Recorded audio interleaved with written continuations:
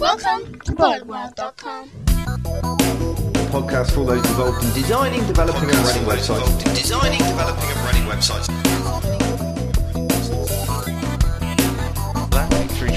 This is what everybody waits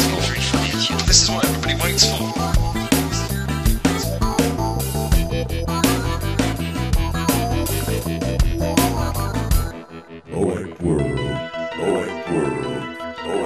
Hello and welcome to the 86th episode of Boagworld.com, a podcast for all those involved in designing, developing and running websites on a daily basis.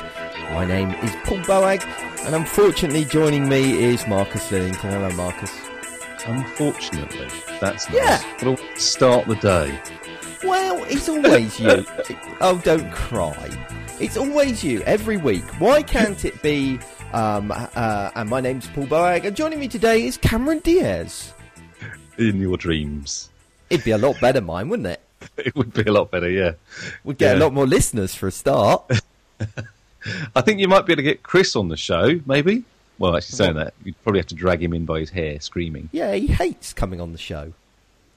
I think it's high time we got back, and probably people can't remember back as far back as episode 8 or whatever it was last time he was on. But he's our sort of managing director of Headscape, and we managed to drag him on to a couple of early shows, and people liked him. They liked the way he kind of whispered in the corner. Yes, but that's what he does. He sits in the corner whispering, which is kind of off-putting after a while. A great guy. I love him to bits, and people will remember him mainly because we're rude about him most weeks. But he's not Cameron Diaz, is he? Let's face it. No, he's not. He's got a new laptop, though, and is moaning incessantly about it. Why is he moaning about it? Because he has to install lots of stuff. Oh, bless. Yeah. He's no pleasing, that man. It's taken him like 8 years to buy a new laptop, and he was always moaning about the old one and going, you know, how sacrificial he was having an old laptop, and then he gets a new one and he doesn't like that either. Yeah, honestly, he's got nothing to moan about. It's the Scottish bit in him, that's what it is. Ooh, whole careful. Nation of moaners they are. Oh, who else do you want to have a go at while you're here? Well, the Americans, obviously. Obviously, yeah. And then most of Europeans as well. Especially the French. Anyway, on this week's show, I will be talking about branding online, how to take an existing style guide and move it onto the internet. Marcus, you're doing something about information architecture, is that right? Yes, I'm going to talk about doing a review of an existing website. Ooh, of the information architecture of an existing website? Yeah. Okay. So I thought I could kind of not repeat that bit of the sentence, you know? Okay. Well, you know, you can be a bit vague sometimes. You know, like a senile old man that only says half of his sentences. Anyway, and Ian Lloyd is also going to be on the show. Ian Lloyd is an accessibility expert, and it's really good to have him on the show because he is going to give us a kind of sneak peek at a screen reader. Now, I'm going to make the assumption that some of you that are listening to this show have never heard a screen reader in action. And so we're going to make you endure that pain as part of today's show. It's a very hard thing to listen to. I remember the first time I listened to a screen reader, it was like, oh dear. It's like pulling teeth. Yes, it is very, very hard. Ian really likes my jokes, if I remember rightly. He made a point of telling me how much he liked them when I met him. Yeah, I'm sure he did. Was he drunk at the time? Well, he was, but he actually said he didn't like them. Even more so, probably, actually. Mm. Yeah, most of the times when I meet Ian, he seems to be drunk, but I probably shouldn't say that. Probably just the environments I meet him in, and not a reflection on his alcoholic nature. Anyway, and now so I've insulted the French, the Germans. Oh no, I didn't do the Germans, did I? I just thought that. The Americans. The whole of Europe, you said. Oh, the whole of Europe. The Scottish, and then Ian Lloyd as well. It's a good start to the show. Probably not including England in Europe as a proper sort of... oh, no, we're not part of Europe. God save the Queen and all that. Anyway, let's move on to the news before this gets any worse. All right? Boagworld.com. Okay, so before we get into the industry-related news stories, I wanted to just share a little bit of personal news. I have signed a contract to write a book, which is very exciting. Hey, I'm going to be an author. That makes me really important. I wonder what you're going to say then, Paul. Bit of personal news. Yes, I've got this itchy infection. That, So anyway, I'm going to be writing a book primarily aimed at website owners, or website managers, I guess is the right term, rather than maybe website designers. However, to be honest, I think it could potentially appeal to both audiences. And I guess the core of the book is that I'm going to look at what the client needs to know about building and running a website, so that hopefully it should show examples about how to communicate and work with clients that web designers will appreciate, as well as obviously website managers. But the most exciting part of this book, and the reason that I'm kind of bringing it up now on the show, is the fact that I want to write it as a kind of collaborative process with you, the kind of Boagworld listeners and the Boagworld community. And so there is going to be the opportunity for you to get hold of chapters before they're kind of actually published. So they're going to be released online before they're actually published. So that's one quite interesting thing, because then you can read them and you can comment on them, and hopefully we can get a bit of feedback and make any changes and stuff like that. I'm also going to be blogging on various aspects of the book as I'm writing it. And I really want to encourage you to kind of share your thoughts and make suggestions about what you think ought to be in the book. And you can do that through kind of comments on the blog posts that I make, and also through the Boagworld forum. And so I've already set up a forum thread dedicated to ideas of what should be in the book. And also I've done an initial blog post that you can comment on. Now, so to get a hold of those, you can just go to boagworld.com/podcast, select show 86, and you'll find links to both that forum thread and the initial blog post. Now, obviously... Sorry, Paul. It's worth noting that every chapter that goes out will be edited by me, so basically I'll be rewriting it all, which is, I think, will make it obviously at least 100% better. Uh-huh. Okay. Obviously, writing a book is a really slow process. I'm just ignoring you entirely now, Marcus. In fact, I might as well turn you off. Can I mute you? Is there a button to mute you? I'll find it in a minute. Obviously, writing a book is an extremely slow process, and so I think it's going to take time for this to appear, and it's massively premature of me to even mention it on the show, but I'm excited about it, and hopefully you guys can get excited about it too. Anyway, enough of my personal news. Let's move... Sorry, Marcus? It's just an ego trip. It's Paul has to say, I'm writing a book, I'm going to be an author, isn't it?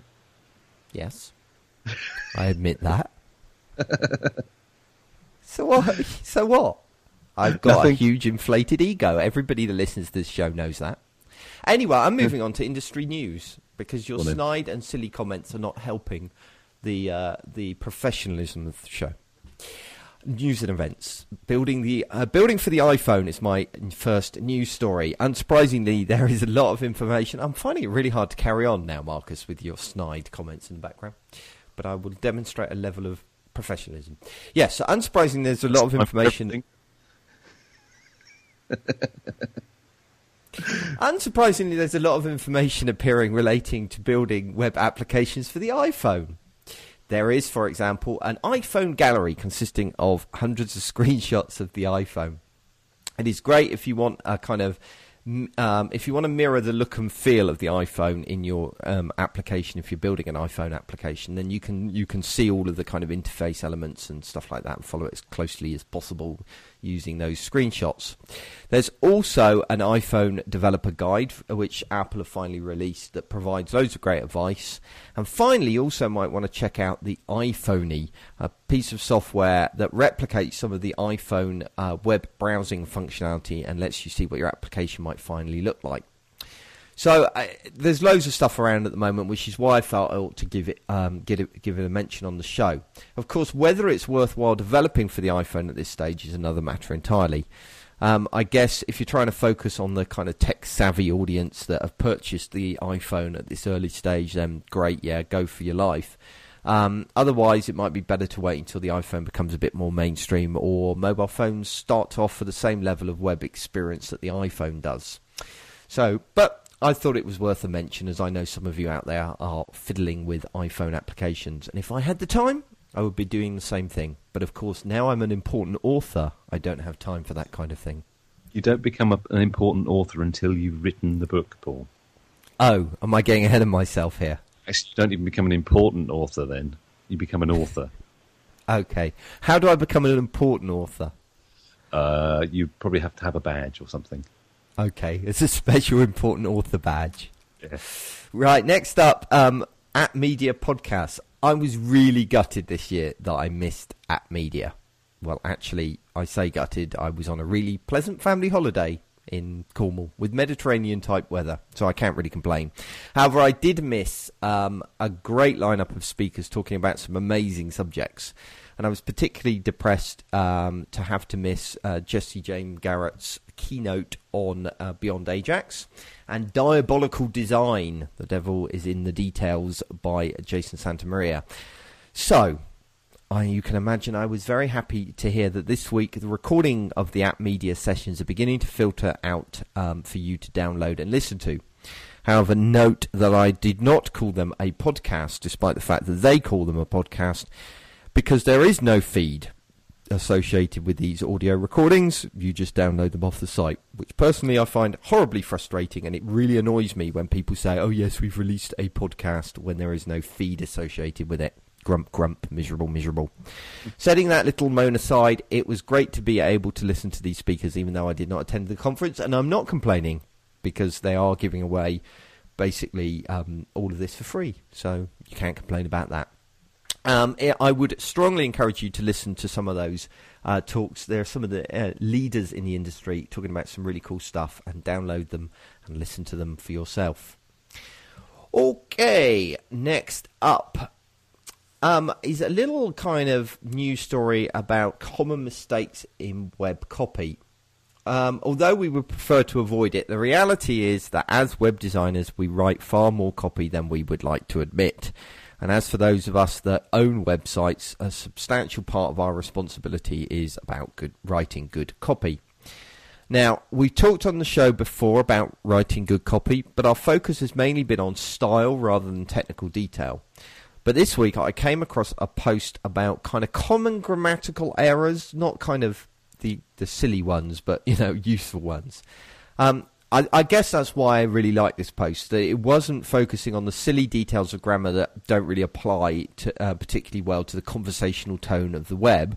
Instead, it focused on errors such as when you should use me, myself, or I, or what the difference is between IE and EG. So those kinds of really common mistakes that dumbos like me make quite a lot. Well, come in on this, Paul. Grammar is either right or wrong. It's not... it might not work for the web. I disagree. I agree that grammar is either right or wrong, but I think there is a place for purposefully ignoring certain kind of... perhaps it's more writing styles than grammar. But some of the stuff, that's my personal opinion, that stuff you write for the web should be much more familiar than stuff you write offline. And sometimes formal grammar can be... I'm going to stop talking because I don't know what I'm talking about, really. But that would be my feeling, personally. That worked. That really worked, that comment. I got you rambling beautifully. It's great you talking... Paul talking about grammar. Marvellous. What's that supposed to mean? It's not your strongest suit, is it? Let's be honest. No, it's not. That's perfectly true.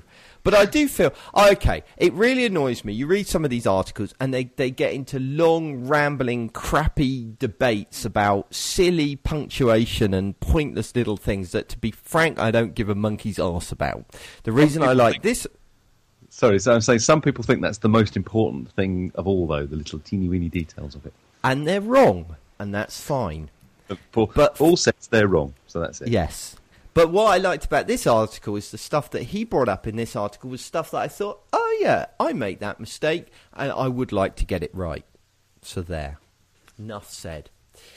Anyway, Jeffrey Zeldman, he says, moving on, after he's dug such an enormous hole. Jeffrey Zelman has written a post entitled "Let There Be Web Divisions." So if you're somebody that is responsible for deciding who should manage your corporate website, then I'm demanding that you read this article. Demanding, I tell you. All is demand. I'm very demanding, yes, that is true. If you are a mere foot soldier, then it might not be as relevant to you, but it's still a good read nonetheless. Basically, Jeffrey is proposing that a company website should not sit under either IT or marketing, as it does traditionally, but should be a division in its own right. I'm not going to repeat... Yeah, exactly. I'm not going to repeat all of Zelman's logic, but I have to say that I wholeheartedly agree with every word from his keyboard. I was going to say mouth, but it was a written post. Websites are far too multidisciplined to sit comfortably under either department, and too important to be caught up in the endless tug of war that inevitably ensues when one department has it over another. So good stuff, Mr. Zelman. I approve of your post. That's actually happened with one of our clients recently, hasn't it? Yeah. Which is very cool. Where did it sit? It used to sit under IT, didn't it? Oh, well, it was a mixture of the two, wasn't it? Our contact was an IT bod, but we used to get sort of orders from marketing a lot. And now, basically, it's all gone under new media or something like that. So it's a whole division. Very cool. Which is very sensible. Good stuff. Okay, I think that about wraps up the news. Let's move on, Marcus, to your exciting segment of the show. Boagworld.com. Okay, I thought, well, Paul already mentioned it. I'm going to talk about information architecture and basically doing a review of an existing site. I'm currently in the process of doing this for a new Headscape client, and I've done a fair bit of it over the years, but I found myself particularly enjoying this one, so I thought I'd waffle on about it for 10 minutes or so. We've covered various aspects of information architecture work in previous podcasts, i.e. the different things you can do: expert review, stakeholder interviews, card sorting, wireframe testing, that kind of thing. This particular chat I'm going to have basically is just looking at the expert review. I think it's worth explaining what I mean by that. When we carry out an expert review, we're effectively analysing a client's existing site content, site structure, and naming conventions with a view to creating a new information architecture based on our experience of using and developing websites in the past. This is definitely a collaborative process with the client. It has to be, because we can make logical kind of usability-based decisions, but we can't claim to be experts in that client's particular field. So it has to be a kind of bit of to and fro. First things first, I make sure before I start delving into a review of information architecture that I've got a good grasp of a number of things. So at a kick-off meeting, I'm looking for the following things, really, which are target audience, which is probably the most crucial thing you need to know when you're reviewing an information architecture or creating a new information architecture. It may be the existing site caters for one group really well, but another one it's rubbish. So you kind of need to know that. You also need to know the site aims. Is there a particular process that the client wants users to go through? They want to, I don't know, they want them to read some stuff about the company, and then they want them to buy something, or they want them to contact them. You need to know what that process is so that you can kind of handhold users through the site. You also need to look at design a little bit. Horizontal navigation top level is a really important one, because obviously it can be limited. There's only so much space you can fit in horizontally. So if you're looking at 14 top-level sections, which wouldn't be a good idea in the first place, but say if you were, then horizontal navigation would become tricky. Homepage requirements are another one. You need to kind of find out what the real sort of killer content is, or killer applications, whatever, that the site offers, so that you can make sure that there are shortcuts from the homepage. Because I think saying what the content on the homepage is, what the links are from it, it isn't only about the main navigation, it's also about shortcuts. And finally, have a general discussion about content and site structure. See what the client thinks is their important content and what isn't, because there might be a load of stuff in there that that they may be happy to dump, but you wouldn't know that. Excuse me. Okay, so the next thing, I've actually sort of got all that information and start working on the review. Very first thing I always do is map out the existing site's information architecture. Now, this is a really boring, slow, laborious task, but I find it's the best way to not only learn about a site's content and structure, but also to understand what they do and what they offer. You going to say something there, Paul? No, not at all. Okay. I haven't fallen asleep. I was thinking you're so much better at this than I am, because I get so bored so quickly that when it comes to this particular I shouldn't say this because there probably were clients listening to this show that I've done information architecture work for, but I can't say I've been through a site and mapped out the entire existing site. I'm too damn lazy. When I say the entire existing site, obviously if we're talking about 10,000 pages, then I wouldn't map out the entire site. But I would go down to at least the fourth level. So if homepage is level 1, and then you've got the top level, which is level 2, under that, I would go that far down. Basically, because it makes you understand exactly what this client, this organisation, this company, whatever, what they've got. I mean, okay, there may be missing bits in there, but then they should have told you what those missing bits are at the kickoff meeting. So it's, even though it does take a long time, you think, what am I doing this for? It's mainly for you. It's not for them. They know what their site structure is, but you don't. So anyway, moving on. I've given myself the heading "Be Logical, Captain," which I guess this is kind of relating to the fact that usually the goal of this type of exercise is to streamline. By the way, content. Sorry, I do need to interrupt. That was a bad joke. Well, somebody had to come out and say that it was a bad joke, and so I felt that obviously the listener isn't in a position to do that, so I felt it was my obligation. Now, please carry on. You were the standard bearer for the listener then. Yeah. Okay, fair enough. Basically, what you're trying to do in any information exercise, I think, pretty much every time, is streamline content, i.e., kind of make it smaller. Move it into groups that work together and name those groups, label those groups so that users will understand what's inside them. Sites that have been kind of around for a few years and people have been adding a bit here and adding a bit there tend to sort of spread their content all over the place. They're not in, kind of nice compact groups. So because of that, it's usually fairly easy but time-consuming to group content together, and there are various methods for doing this.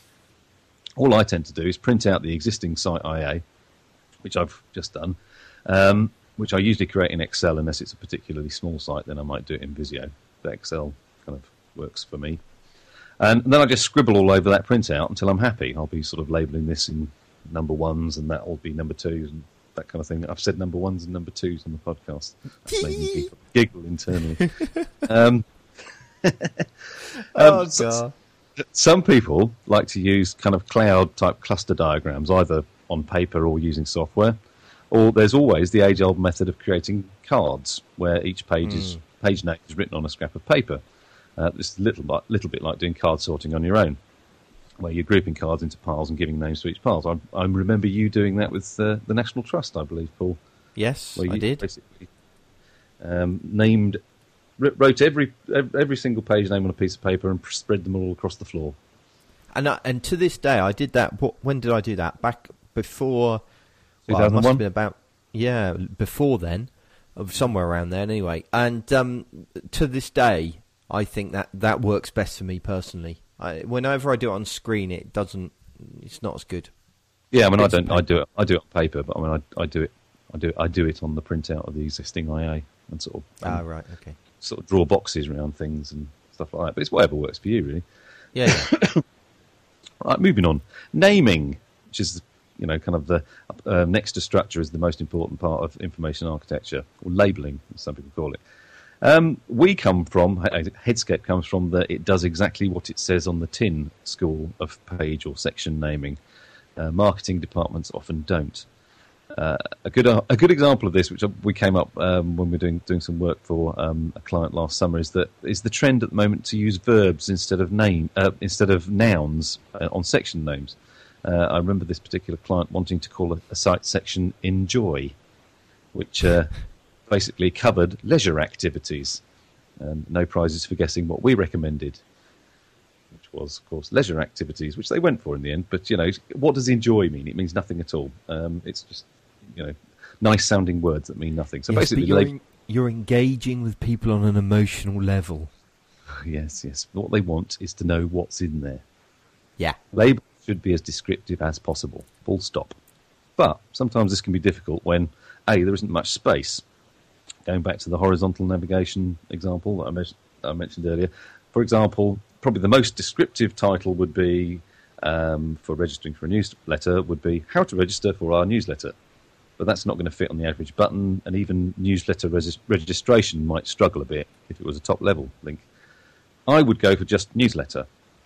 It's fairly obvious that the content underneath is going to relate to the organisation's newsletter and should logically include registration, whereas register, which you often see, leaves user asking a question, register for what? Because there might be two things they can register for. So it's just logical. That's why I come back to my be logical captain. And also the next point, and this is slightly trickier, is sometimes sites are so big that the main sections include too much differing content to be labelled descriptively. So you can't call it what it actually is underneath because there's too many different things underneath. In that case, you've kind of got to look at other ways of describing what's under there. I mean, one example I've seen recently is the entire all the main sections of the site were replicated as shortcuts on the homepage, and each one of those shortcuts had lots of descriptive words underneath to say, it wasn't even a kind of paragraph description, it was literally like keywords, which I thought worked quite well. And alternatively, you can create sort of drop-down navigation that displays the lower level links as well, which I quite like, but there are issues with usability and accessibility with doing that. Nearly there. Section ordering is the next thing I was looking at, which literally means where do they appear? What's the top level? What's the first one? What's the next one? What's the one after that? And I think this should follow some sort of desired path through the site.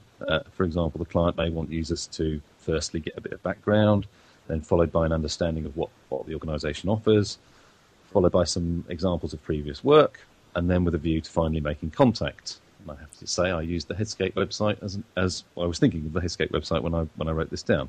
And that kind of translates to About Us first, followed by Services, followed by Case Studies, followed by Contact Us.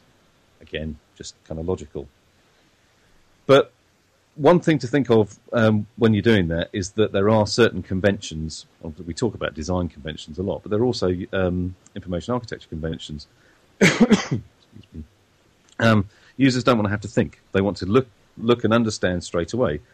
And following conventions helps with the process. For example, many sites include About Us sections as the first main section. This usually includes, a bit of history, annual reports, job vacancies, contact details, that kind of thing. So users looking for that type of information, they want to look at the job vacancies, say, will go straight to About Us. It's because that's what happens on nearly all the websites they go to. So basically, make sure you do that. So if you put About Us, or if you decide to call it just About, say, or you put it on the right-hand side of the navigation, you're making it difficult for that user. So don't do it, basically.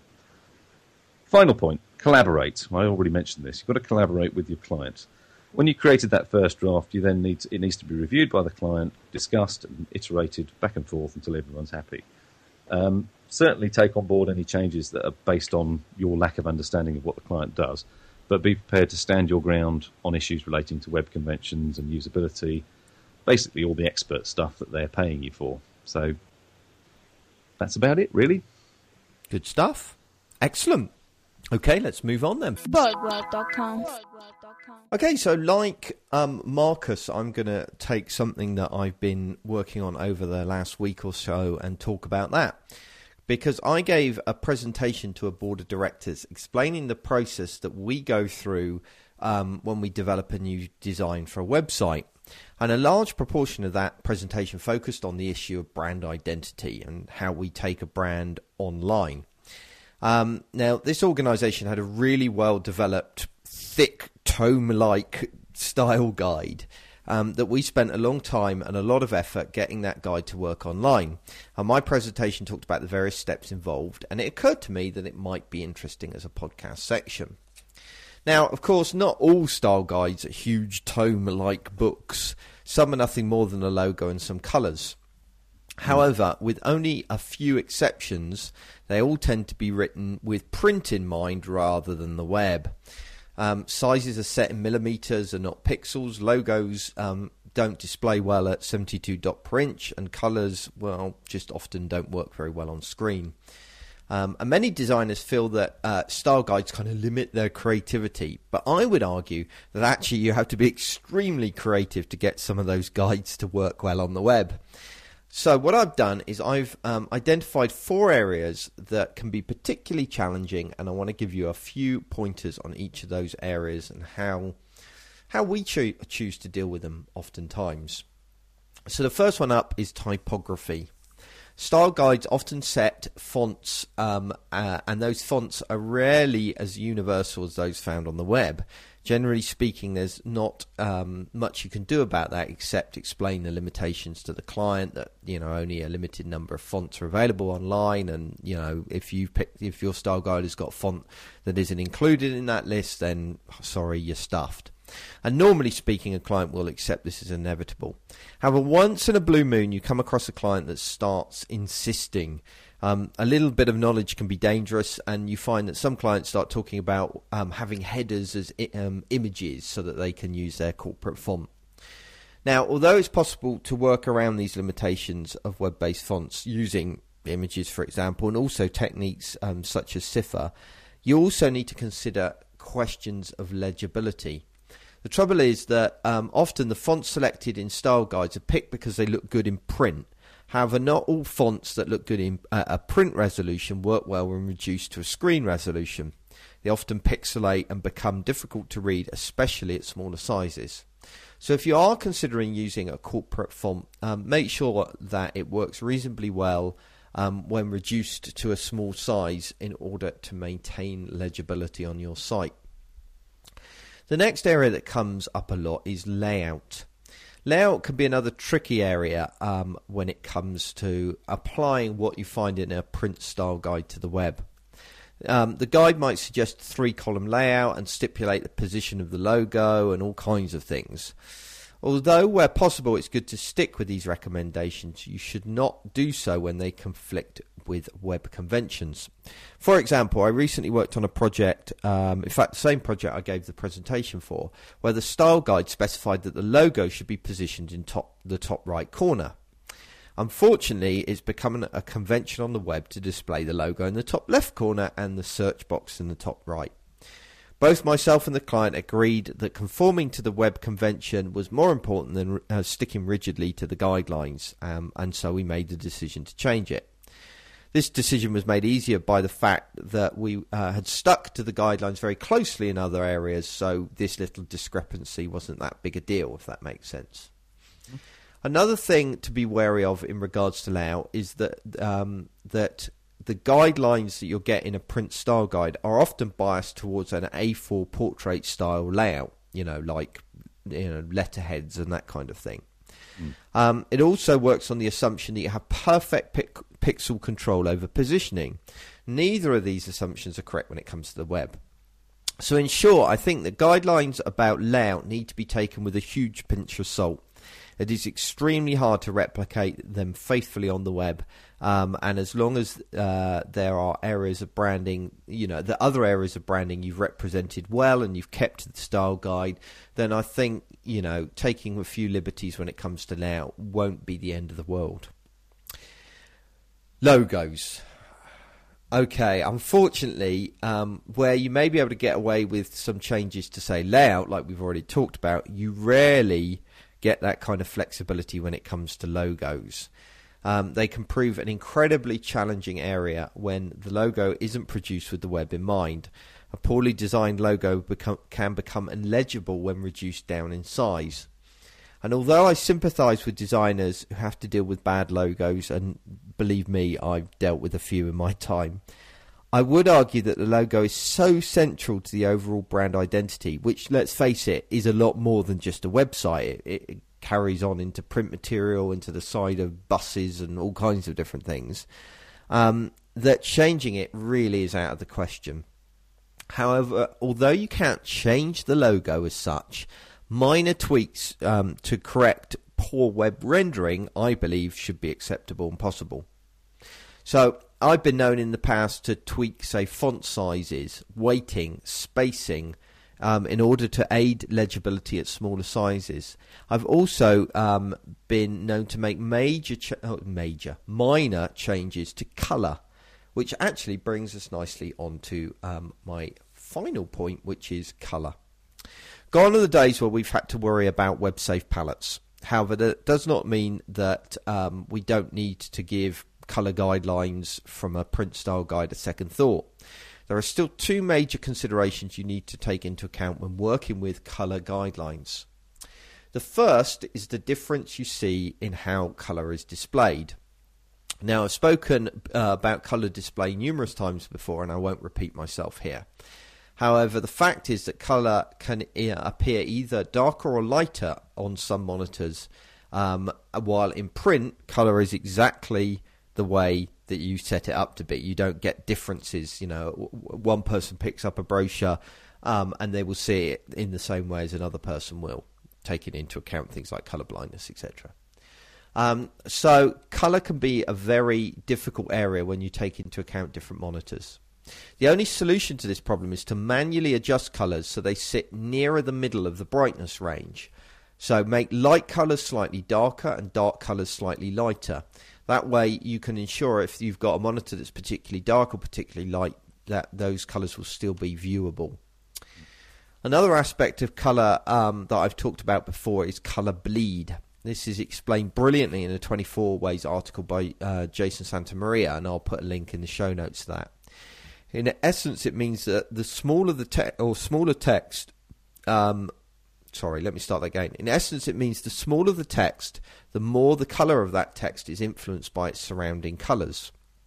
Text on a white background becomes lighter, and text on a dark background becomes darker, and the problem is exaggerated the smaller the text gets. Again, in order to counteract this problem, it may be necessary to manually adjust the brightness of a colour when using it with smaller text. You cannot rely solely on Pantone numbers supplied in the style guide. So that's really about all I want to say. I guess the key to success when bringing a brand online is to pick and choose your battles.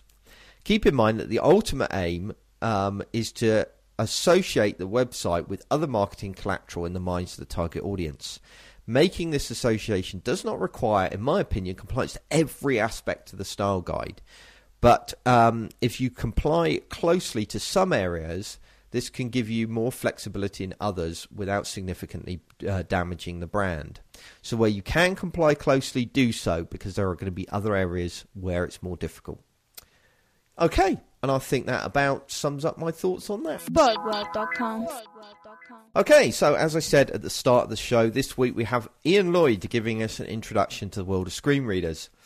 As the same with Marcus, I remember vividly the first time I heard a screen reader being used. I was absolutely gobsmacked at how painful an experience it was.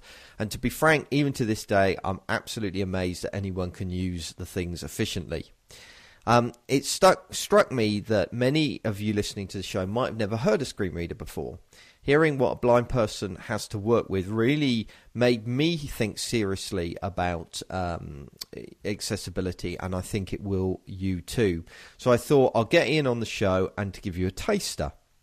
So in Ian's segment, he talks through some of the classic problems that screen reader users experience. Unfortunately, some of it is best understood if you can actually see the examples of what he's doing. So in order to get around this problem, Ian has made a screencast to accompany the audio you're about to hear.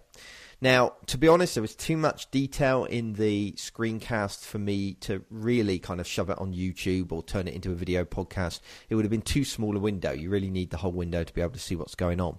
So I have put a link where you can download this particular movie file if you want to see the pictures as well. You can. It does work without it, but it will help.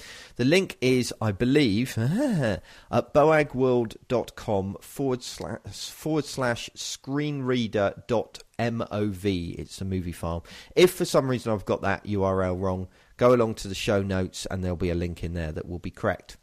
Okay, so this is what Ian had to say.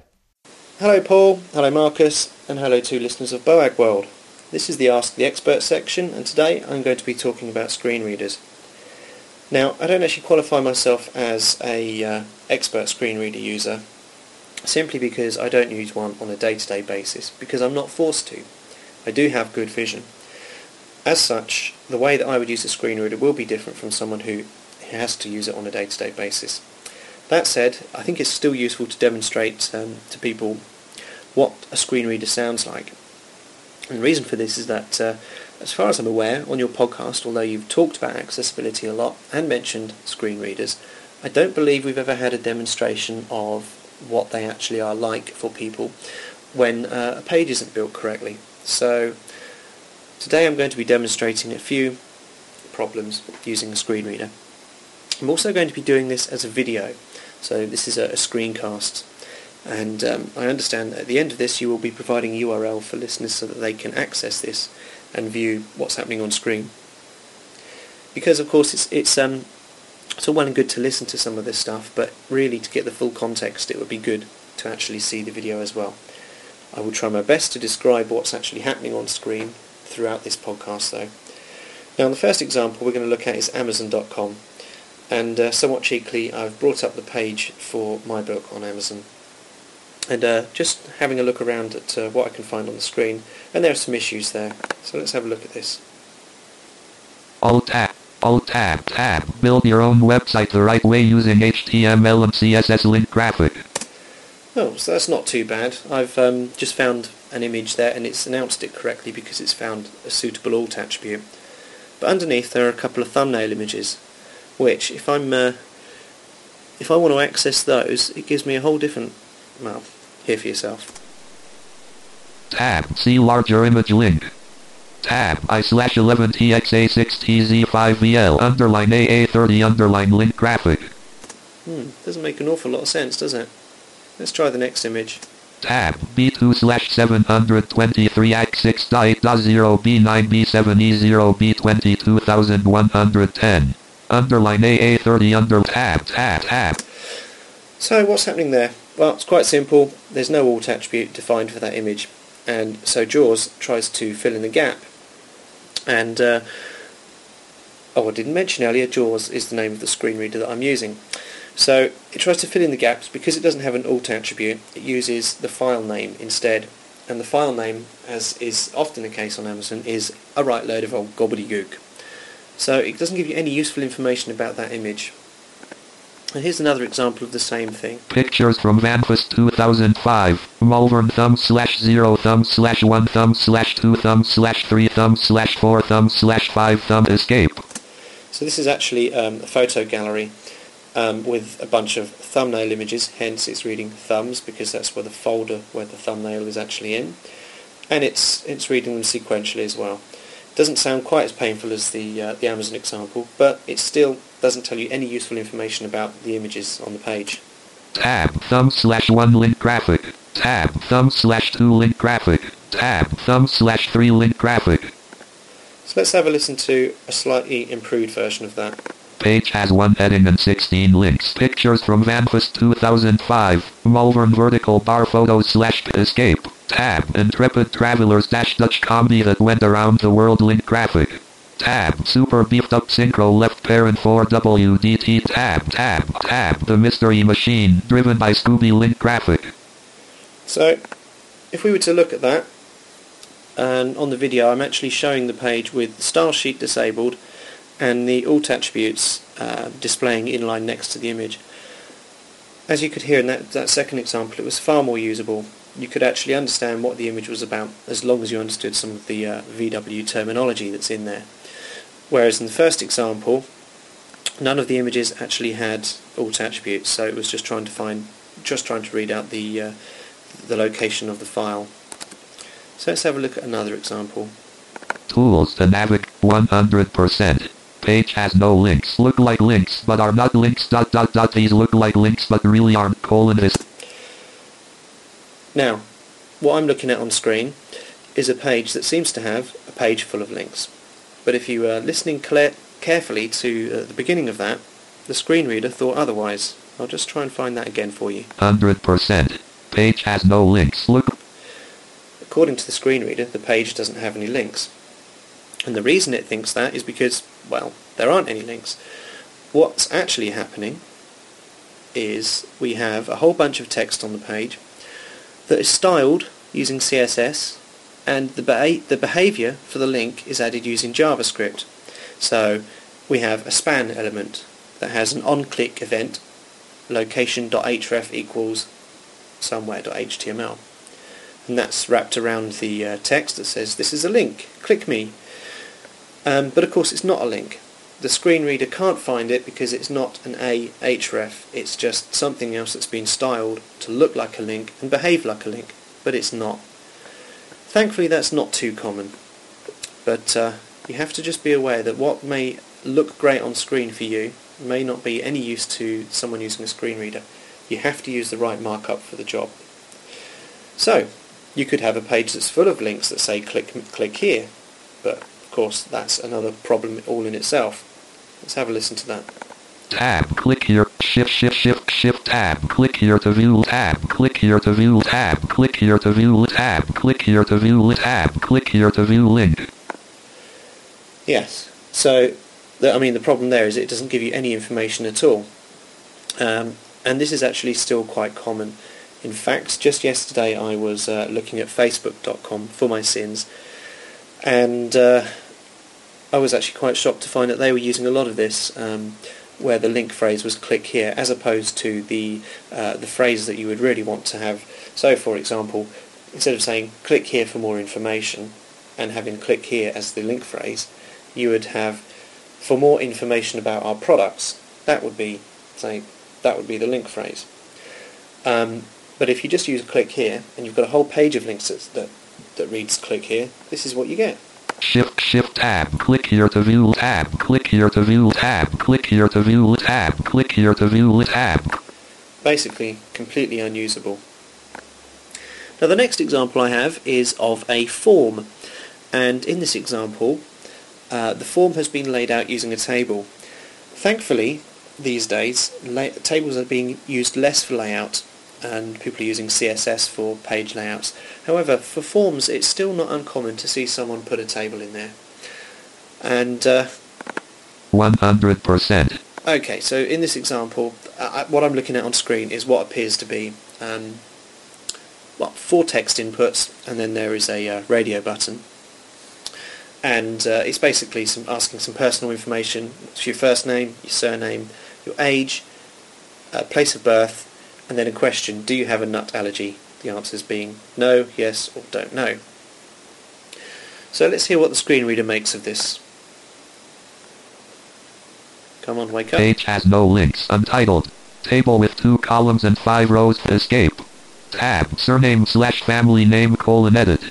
Already we're hitting a problem, because the first field that I tabbed to, I can see on screen, is actually the first name, but the screen reader believed that to be the surname. Edit. Let's just go back a little bit here. Family name : edit. Surname. Tab. Edit.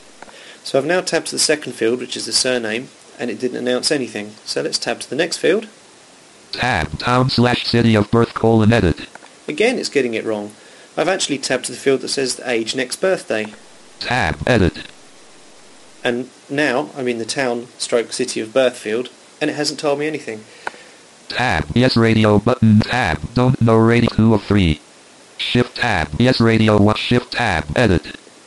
This is all a bit confusing here. I'm just sort of tabbing backwards and forwards to try and work out what's going on, which is probably what would happen if someone was actually using this for real. Do you have a nut allergy? Aha, right, okay, so it's asking me the question, do I have a nut allergy? Tab. Yes radio button. Nut. Okay, so that thinks I'm at the yes radio button, but I'm looking at it on screen and it says no. So what's going on here? Now this is going to be a difficult one to explain on the podcast. This is probably one of the sections where you really need to see the video. But what's actually happened here is we've got a table to lay out the page, and the text sits above the text input. So for example, where we're asking for first name, the text that says first name is in the first column, and the input that relates to that is in a column underneath, is in a table cell underneath it in the next table row. Now, the reason this is causing a problem is because if you were to actually linearize that table, in other words, look at it in the order of the source code, you get a very, very different view of it. And this is what happens with the screen reader. So now if I were to look at this form and read it out in a linear fashion, it goes like this: first name, surname, then there is the form input for the first name, then the form input for the surname, then we have age, then we have town, and then we have the form input for age and the form input for town, and so on. Now the problem is that the screen reader expects the text for that input to appear before that input, and because of the way this has been laid out, it really gets things confused. As I said, this is quite a difficult one to explain on the podcast, but if you look at the video clip, you'll see why this is causing a problem. The big problem here is that you may be asking a question, as we have here, that says, do you have a nut allergy? And the answers are no, yes, and don't know. But if you do actually put the form elements in the wrong order, you're going to have a problem. And the reason is, obviously, with a nut allergy, that can be a life or death situation. You could be filling out a form as a blind user, and you select what you think is the yes radio button, but because the form has been poorly laid out and doesn't have label elements that are actually helping to enforce the accessibility, you may actually have been selecting the no checkbox, and it really could be a life or death situation. It may not be as bad as that, but it could end up in you perhaps booking the wrong hotel location or date. So you have to be very, very careful with the form layout. Okay, one final example. Now everyone's talking about Ajax. It's the buzzword of the moment. Unfortunately, it's something that is really not very good for screen reader users. And the reason for this is that anything that is updated on the page after page load, it's very, very problematic to pass on to the screen readers. Now the example I'm going to give here is a fairly simple one, and it's the Google Suggest page. What Google Suggest does is let you type in your search phrase, and as you type, it's calling back to the server, finding suggestions for you, which it then populates in a list underneath the search input. So let's have a listen to that. Google search edit, type in text. THIS space IS space A space TEST. So I've just typed, this is a test, and on screen underneath that is a whole bunch of suggestions that it's found. But if I try and actually access any of those using the keyboard, Google search edit, type in text.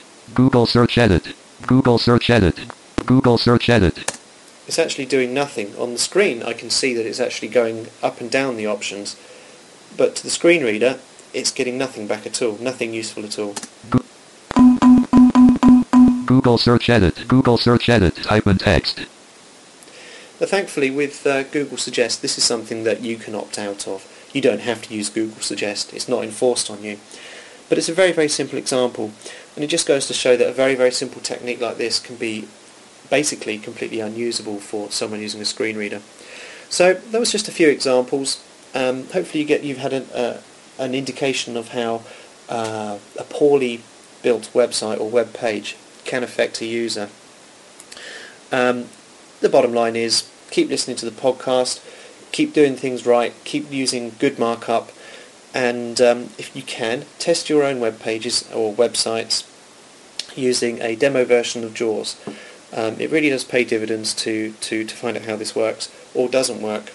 So thank you very much. I hope this has been useful, and I look forward to the next podcast, Paul. Thanks, guys. So there you go. Thanks very much, Ian. Good stuff. Just screen readers. Bad things. I mean, can you imagine having to deal with that the whole time? They're good things in essence, but yes, it would. Yeah, they do my head in, but I suppose it's because I don't have to use one, and if I did, then I guess they would be a very useful tool. Oh yeah, I mean, I'm not saying they're not useful. I'm just saying, boy, that must be a hard transition to make, and made 10 times worse by badly designed sites that don't take it into account. Yeah. So there you go. Marcus, do you have a joke for us this week? I do. This is from Dev in Honolulu.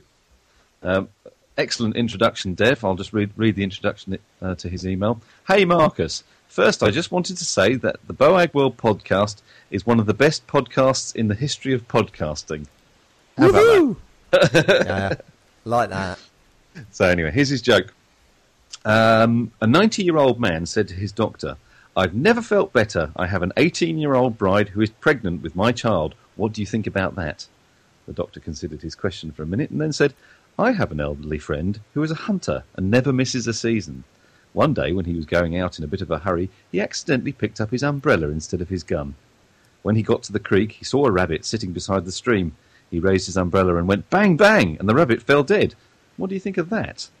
The 90-year-old replied, I'd say somebody else killed that rabbit. My point exactly, the doctor said.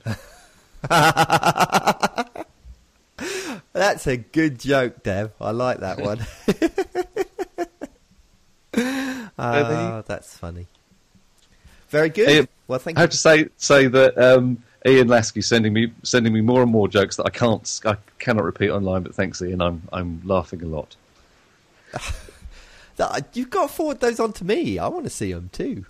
Okay. Ian's a bad influence on you. He's sending you these rude jokes. Disgraceful. Okay, so that about wraps it up. As normal, you can get to the show notes at boagworld.com/podcast. Also, don't forget, check out the forum, especially with the new thread about somebody's writing a book, I believe. So that's at boagworld.com/forum. I've got some bad news that I need to break to our audience that will be distraught. That unfortunately there will be no show next week, as I'm away speaking at the Institutional Web Management Workshop. Doesn't that sound like a barrel of fun?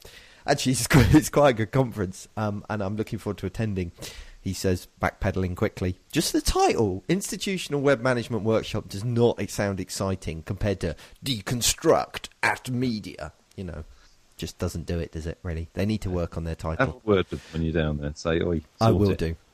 Yeah. So if you happen to be going to that excitingly titled event, then do drop me a line, because I'd love to meet up with you. So that'd be cool. Now, obviously, Marcus could have done the show by himself next week, but he doesn't care enough about you to bother. No, I'm far too busy. That's what it is. Oh, okay. I am actually. Next Tuesday, I'm going to North Wales. I'm driving about 550 miles in one day, which I know to America is kind of going to work, but I mean, for me, it's a long way. Yeah, that is a long way, actually. Especially, what they don't take into account is that the number of miles isn't that far, but when you're driving down English roads and going at 3 miles an hour, it takes a long time to get anywhere. But there you go. So that's... Sorry, the fact that I can nearly get all the way on motorways or freeways. Oh, well, that's good. That helps. Yeah. So, yeah, that's about it for this week's show. I'm sorry about next week. To be honest, it's the summer. Different things come up. People are away on holiday. I think there's one other date in August that we can't do, so there'll be a couple missing between now and our 100th episode, which will be in October at some point. So there you go. Thank you very much for listening, and we'll talk to you again, not next week, but the week after, which will be the week of the 23rd